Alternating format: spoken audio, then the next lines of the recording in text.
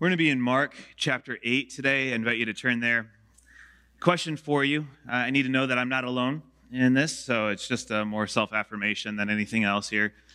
How many of you, when you leave a conversation, whether that's on the phone or in person or whatever it may be, you think about that conversation and you think about all the things that you could have said or should have said or wish you hadn't said or what the other person said, you just run that conversation back in your mind. Anyone else here? Yes, my people. Yeah, it's a sickness. Is that you as well? That's right. We share that so all the time. Is that we do that? And I've been thinking about that the last couple of weeks. Is that as we have this rhythm series, I've been thinking about how we talk about the Word of God, and we talk about prayer, and we talk about how these things can really be like shame or guilt-inducing realities, right? Is that we can walk out of here just having this heaviness, this kind of like burden, this like weightiness. But really the point is to be life-giving. The point is to be full of the Spirit of God walking out of here, being encouraged by what God wants to do in us. And so today it's the same way. Is that you can hear something, as Nick just alluded to, it may be challenging, but the point is not for you to walk out of here feeling shame or guilt. It's to be reminded of who we are in Christ. And so in Mark chapter 8, verse 31, we're going to start there. So your tablet, your Bible, whatever it may be, Mark chapter 8, verse 31. It says, "He began to teach them that the Son of Man must suffer many things and be rejected by the elders, the chief priests, and the teachers of the law, and that he must be killed and after 3 days rise again. He spoke plainly about this, and Peter took him aside and began to rebuke him. But when Jesus turned and looked at his disciples, he rebuked Peter. 'Get behind me, Satan,' he said. 'You do not have the mind and the concerns of God, but merely human concerns.' Then he called the crowd to him along with his disciples and said, 'Whoever wants to be my disciple must deny themselves and take up their cross and follow me.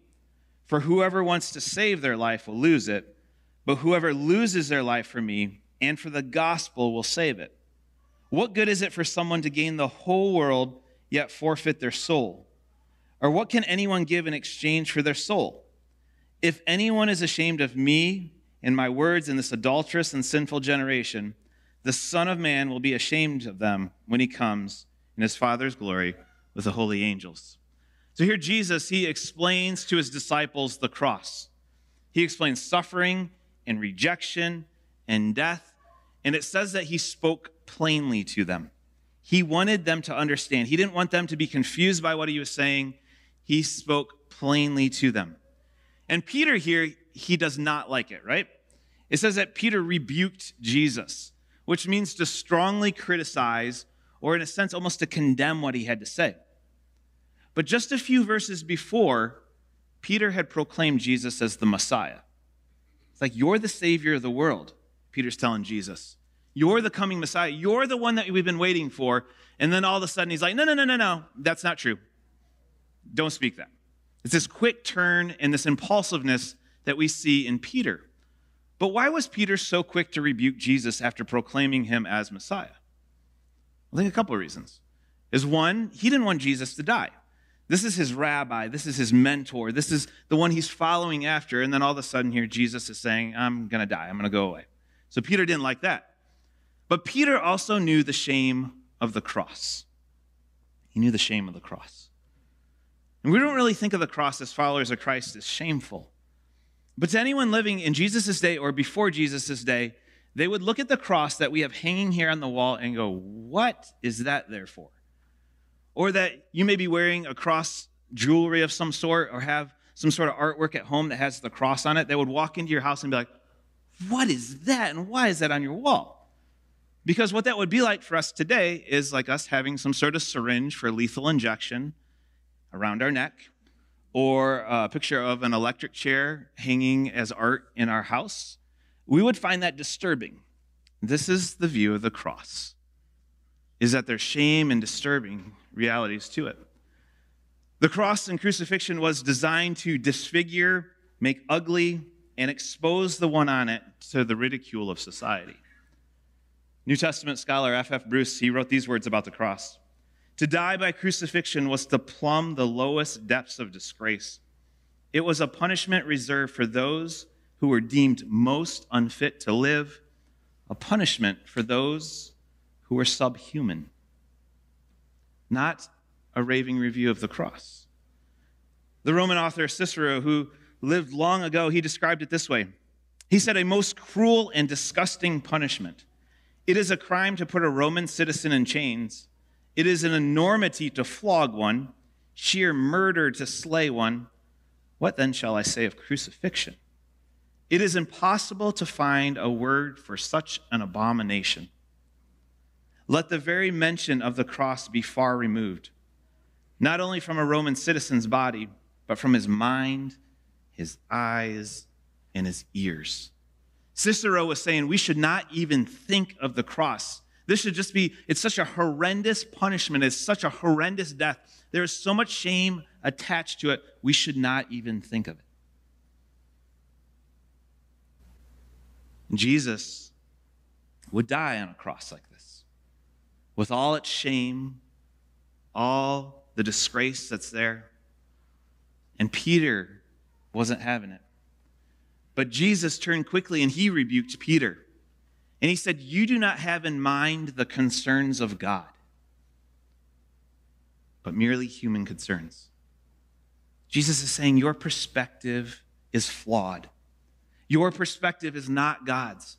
Your perspective is not high like mine. Jesus is saying, I have something else that's happening, not merely human concerns. And he wanted the disciples to know that the cross was a way of sacrifice, a way of service, and a way of surrender. Did you ever notice how Jesus would draw crowds? Crowds would just start following him, and they'd be amazed by what he would say. But there seemed to always be a point where he would pause, and he'd look around, and he'd be like, this crowd's getting really big. I think I'm going to thin the crowd out. And he would say something like this, what we just read in Mark 8, verse 34. Then he called the crowd to him, along with all his disciples, and said, whoever wants to be my disciple must deny themselves and take up their cross and follow me. So Jesus is saying, hey, you're hanging around me. You want to follow me. Here's the two requirements. Deny yourself. Stop living with that just self-centered, focused ambition, fulfilling all your own pleasures, and take up your cross. Yes, the cross that's full of shame and disgrace and rejection and suffering. Those are the two requirements to follow me. And I can imagine the crowds, some dad being like, all right, kids, come on, let's gather up. Come on, honey. We're going to go find someone else that's a little bit easier to follow. It's a little less demanding on what it means to follow. I love and hear how Jesus, he says two different times. He says, whoever wants, he gives an option. Whoever wants, you are not required to follow Jesus. I don't know if you've ever been told that. If you've ever been guilted or shamed or coerced into following Jesus, you do not have to follow Jesus. It is your choice. Jesus said that long ago. It's clear in Scripture again. It says it twice. Whoever wants. It is optional. But to follow him, he says, is a life of self-denial and taking up your cross and bearing it. When I lived in Nashville years ago, I've shared this before, but it's worth repeating, is that we had a mission team who came in and stayed with us for the week, and we served around Nashville and the city. And the youth pastor came to my mentor, Dove, and I one evening and just said, hey, I want you to know that the 15 kids who are on this trip, none of them have professed Jesus Christ as their Lord and Savior. Like, they go to church and they're good kids, but they've never professed Christ as their Savior. And so Dove, he's like, I got it. I'll do it tonight. So we debriefed the day. We talked about everything with the kids, and he started into what I anticipated to be the typical salvation message that you have heard many times if you've sat in church, that maybe you responded to. But for the next 20 to 30 minutes, he told those 15 high schoolers every reason not to follow Jesus. He said, you know what? It's going to be really, really hard. And you're going to be tested again and again and again. And it's going to divide, you have to sacrifice. You have to serve. And you have to change your habits. And people aren't going to understand. And you're going to go through really, really hard times of doubt and darkness. And he just kept talking like this for 20 to 30 minutes. And I'm like, where's the part about like eternity and joy and everlasting peace and all this? And I just sat there just going like, oh, what is he doing? This is the biggest mistake ever. So at the end of this time, he said, all right, I've said all that. It's not really a great reason to follow Jesus, but does anyone want to follow Jesus? All 15 hands went up. I'm like, what just happened? What just happened? What I didn't realize at the time was that he was modeling what Jesus did. That it's called a life of denial, of picking up your cross and following Jesus. See, self-denial is not primarily about squashing all of our desires, delaying all our gratifications, some form of self-annihilation where we become a shadow of who we are. That's not what it means to follow Jesus. Like for some of you, it's been painted as this you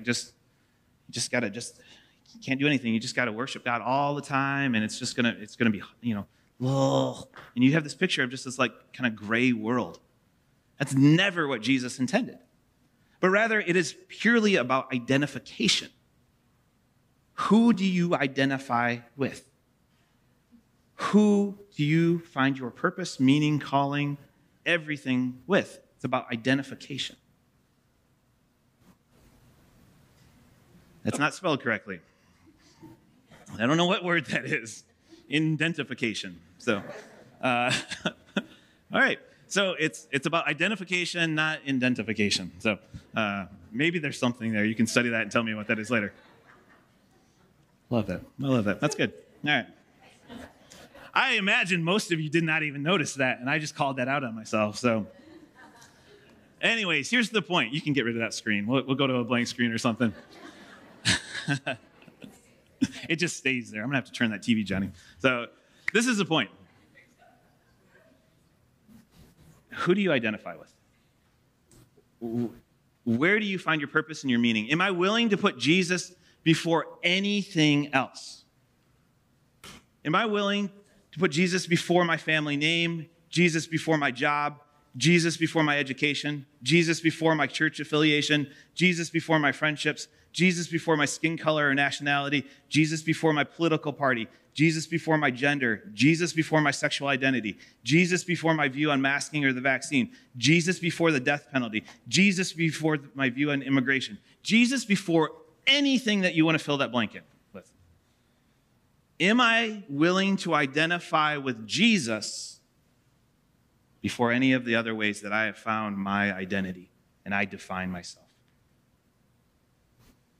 Tim Keller, years ago, he said this, and I'm going to say it twice. He said this. He said, if your God never disagrees with you, you might just be worshiping an idealized version of yourself. Ouch, right? If your God never disagrees with you, you might just be worshiping an idealized version of yourself. That's what Jesus was talking about, of self-denial. Is it Jesus and the way of Jesus first and foremost above everything else, or is it Jesus and something else? Self-denial is about refining who I am and what I believe, the way I act and the way I think to look more and more like Jesus. It's about whom I identify with. Self-denial. But it's also about cross-bearing. Matt Skinner, he wrote these words. He said, cross-bearing means much more than patience or obedience. It means death. It means the resignation of one's reputation and life. Crosses imply rejection. Those who bore crosses in the Roman imperial world were publicly declaring that their society or their leaders had denied them. Those who follow Jesus, associating with this vividly rejected Christ, take on an identity and a way of living that poses threats to the world's corrosive ideologies and idolatries. Or as Jesus taught in Mark chapter 8, when he said in verse 35, "For whoever wants to save their life will lose it, but whoever loses their life for me and for the gospel will save it. What good is it for someone to gain the whole world, yet forfeit their soul? Or what can anyone give in exchange for their soul? If anyone is ashamed of me and my words in this adulterous and sinful generation, the Son of Man will be ashamed of them when he comes in his Father's glory and with his holy angels." Still want to follow Jesus? Remember, it's optional. And you can walk away at any point. See, following Jesus, it wars against this me-centric, what do I get out of it type of reality. Because as a follower of Christ, I want to believe that the more I follow Jesus, I want to believe that my life will be easier instead of harder. That I believe that the more I love Jesus, the more comfortable my life should be. I want to believe that as I grow, it should be painless. And I also want to believe that maturity comes without sacrifice. But the reality is that following Jesus is hard. And for as much as we want to believe it's what we want, or that it gets easier, that may not be the case. Skye Jethani, he wrote these words. And I want you to notice two words that he highlighted and repeated again and again in here. He said, "My secret is that I want to be relevant and popular. I want my desires fulfilled and pain minimized. I want a manageable relationship with an institution rather than messy relationships with real people. I want to be transformed into the image of Christ by showing up at entertaining events rather than through the hard work of discipline. I want to wear my faith on my sleeve and not look at the darkness in my heart. And above all, I want a controllable God. I want a divine commodity to do my will on earth as well as in heaven." This year, I've said it a few times, is that my prayer for us as a church, as a people, is that we would have the mind of Jesus. That as we interact with one another, we would have the mindset of Jesus Christ, as Paul said. But we have a choice. We all have a daily choice. That's why we're talking about these rhythms. Is it is a choice to follow after him. It's a choice to engage in the word. It's a choice to pray. It's a choice to be reminded of the sacrificial call in the way of Jesus. Flip over to the right to Galatians with me if you're still in Mark. And look at some words that the Apostle Paul wrote.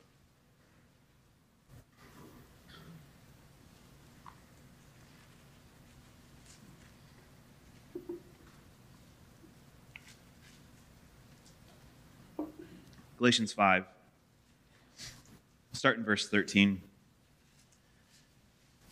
this first verse, I want to emphasize this, is that this is really the heartbeat of what we're talking about here, is that we're called to be free. Again, it is not self-denial and taking up a cross is not squashing who we've been created to be. It is fulfilling who we've been called to be. And so Paul here writes, "You, my brothers and sisters, were called to be free." This is the intent of Jesus. "But do not use your freedom to indulge in the flesh. Rather, serve one another humbly in love." And he continues to write, "For the entire law is fulfilled in keeping this one command: love your neighbor as yourself. If you bite and devour each other, watch out, or you will be destroyed by each other. So I say, walk by the Spirit, and you will not gratify the desires of the flesh. For the flesh desires what is contrary to the Spirit, and the Spirit what is contrary to the flesh. They are in conflict with each other, so that you are not to do whatever you want." This is such an important thought for us to understand, is that we have desires, We have things we want to do and say and think. Yes, that is real. That is the flesh within us. And it's different from the call and surrender of following Jesus.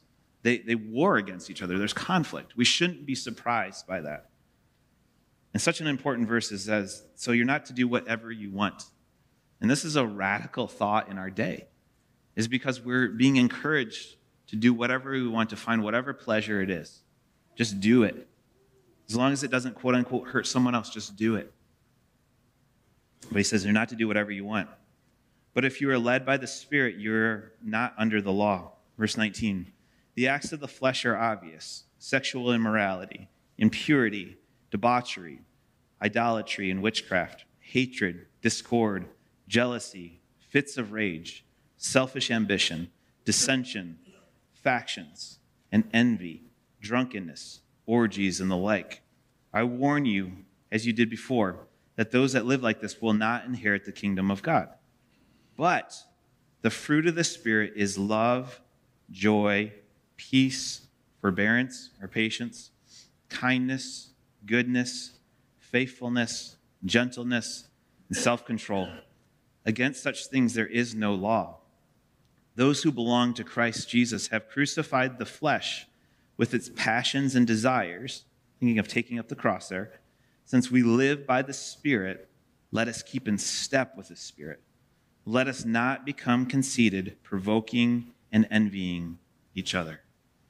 So Jesus is saying here, or Paul's saying here in this letter to the church of Galatia, that there's evidence when we are denying ourselves, when we are taking up our cross. This fruit is born within us, that it's not by our own power or our own will, but it's by the Spirit that grows love within us, grows peace within us, it grows self-control within us. And we're to follow after, keeping step with the Spirit. And as we're walking in step with the Spirit, of course, there's fleshly desires that come. Of course. They're in conflict with one another. But the call is that we are in step with God, and we're the most free when we're walking with Him. We realize we're the most human when we're walking with Him. We realize we're the most alive when we're walking with Him.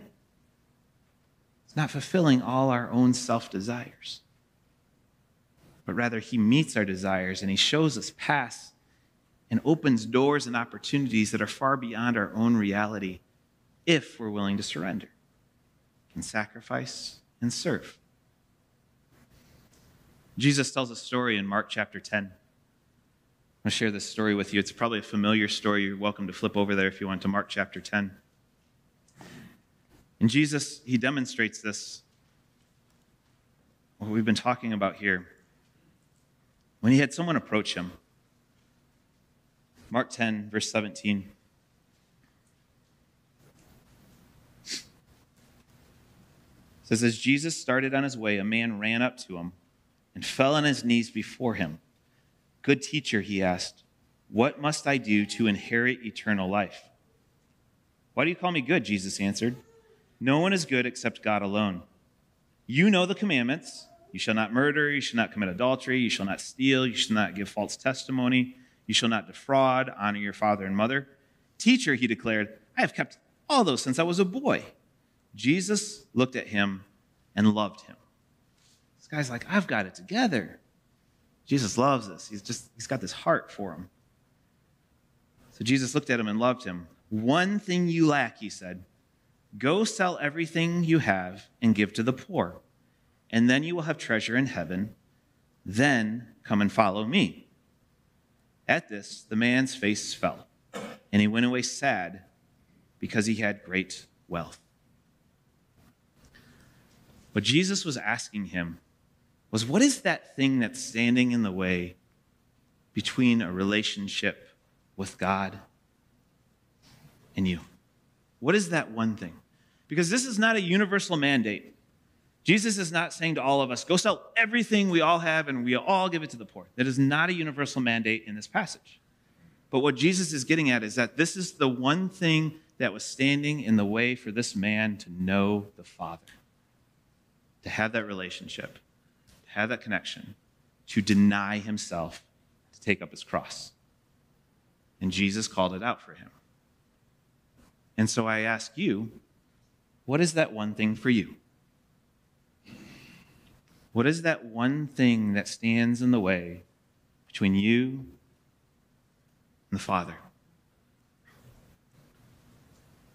What is that one thing that the Spirit keeps tapping on you of like, this is your area where you need to deny yourself? This is not good for you. This is not healthy. It is not fruit-bearing. You need to deny yourself in this area. I imagine if we went around the room and all shared, we're not going to do that. There'd be so many different answers in here. Because what is that one thing that's standing between you and the Father God? See, so often we ask ourselves a question when we hear a message like this or we read passages like this, is we think this question is, what is the cost of following Jesus? This is what we talk about, is like, well, there's a huge cost of following Jesus. You're talking about self-sacrifice and taking up your cross and following him and that one thing that I just want to hold on to and I don't want to give up. So we're like, man, that's really costly to follow Jesus. But I believe there's an even more important, more impactful question that we need to ask ourselves when we think about Jesus' teaching and following him. Is this, is what is the cost of not following Jesus?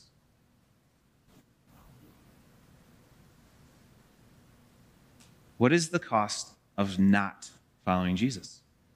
I mean, the rich young ruler in this passage here in Mark 10, what did he miss out in? That if he had just said, all right, Jesus, yep, I'm going to sell that. That's the one thing standing between us. What would have been different in his life? What is the cost of not following Jesus? What is the cost of not denying myself that one thing that I'm thinking of, that I just keep holding on to, that I won't let go of? Dallas Willard, he attempted to answer this question. And I want to read what he said about non-discipleship or the cost of not following Jesus. He said, non-discipleship costs abiding peace. It costs a life penetrated throughout by love, faith that sees everything in the light of God's overriding governance for good, hopefulness that stands firm in the most discouraging of circumstances, power to do what is right and withstand the forces of evil.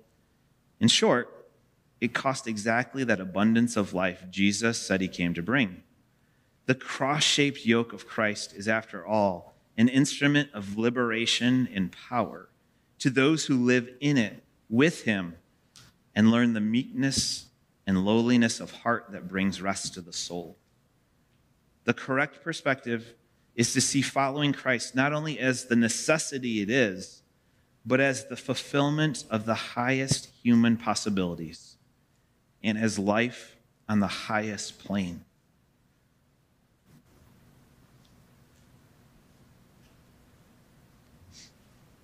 What is that cost of not following Jesus? So the last number of weeks, we've talked about the rhythm of engaging in daily devotion, engaging the Word, connecting with the Father. We talked about prayer last week and really how those two are intertwined, the Word and prayer, and have encouraged us to build that rhythm. And if it's still sloppy and still messy and you're like, I forgot, there's a new week and a new day. This rhythm. And so as we look at service and sacrifice and surrender today, what in the world is that rhythm? What does that look like? Well, this is what I want to encourage you with today. Is every time you see a cross this week, whether it's in your house or in your car, or maybe you choose to wear jewelry, or wherever you see a cross, you're driving by a church, I want you to think about it. Do I see that as a symbol of shame and disgrace and this like heaviness of like, yep, I have to give this up. I have to follow Jesus. I have to do these things. Or do I see it, as Dallas Willard said, an instrument of liberation and power to those who live in it? One that gives freedom. Do I just look at that as like heaviness and brokenness and shame and I have to do this? Or liberation and power and freedom and blessing, that God loves you, he knows you, but he calls us to walk in his way, denying ourselves, taking up his cross. What is it? So every time you see a cross, is that reminder of what does this cross mean and how am I living into that? Let's pray. Gracious God, merciful Father, Lord, I thank you for the remembrance we had through communion, remembering your broken body and shed blood. Lord, the freedom that we find in salvation. Lord, the confidence that we have in eternal life. Lord, I pray that just as we trust you for salvation, as so many in this space, in this room, and those watching at home have trusted you for salvation and their eternal life, God, I pray that the cross would have meaning and purpose of life and life to the full here and now. That we would live into what we say we believe. We would live into what we think we believe.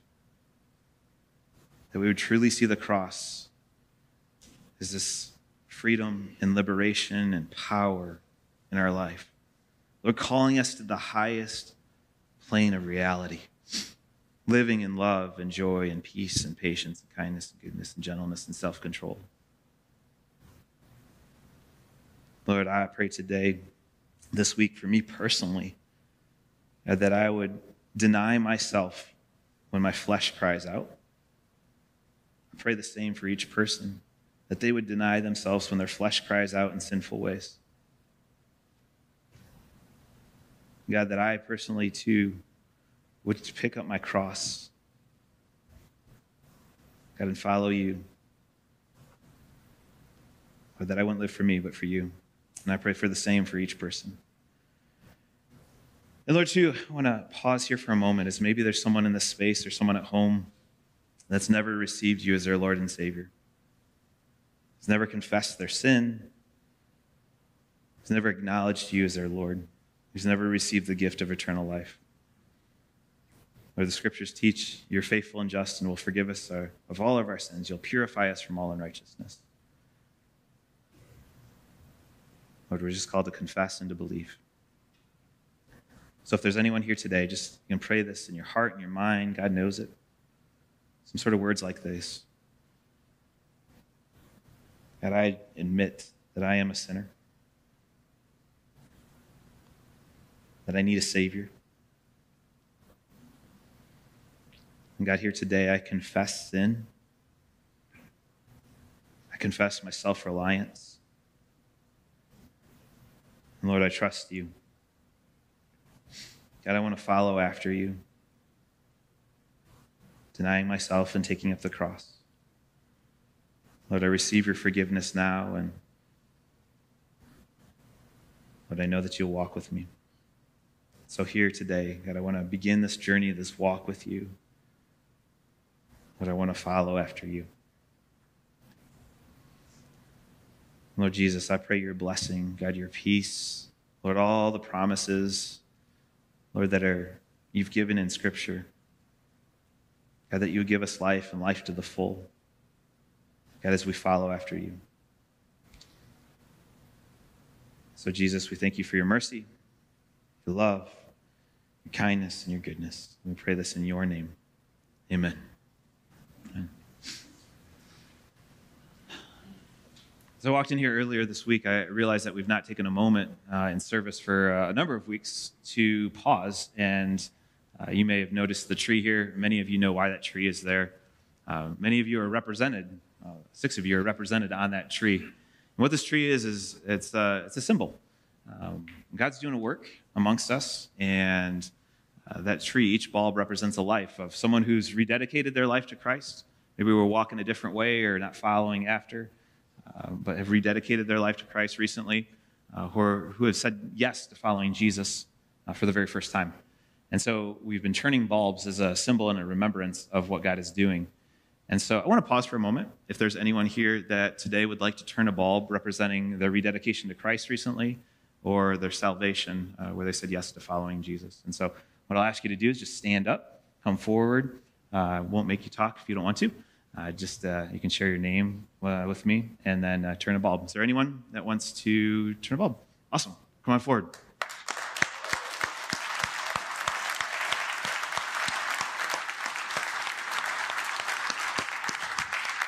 And I said I won't make you say anything. Did you want to say anything? Rather not. Remind me of your name. Vincent. All right. Vincent. Yes. I met you before. So go ahead and turn any of the bulbs there. There we go. Let's praise God. Congratulations.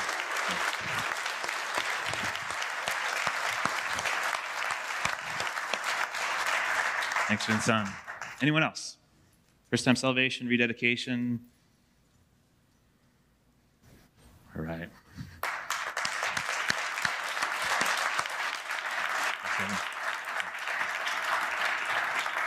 This is Kevin. There we go. Let's give God praise. Amen. Awesome, Kevin.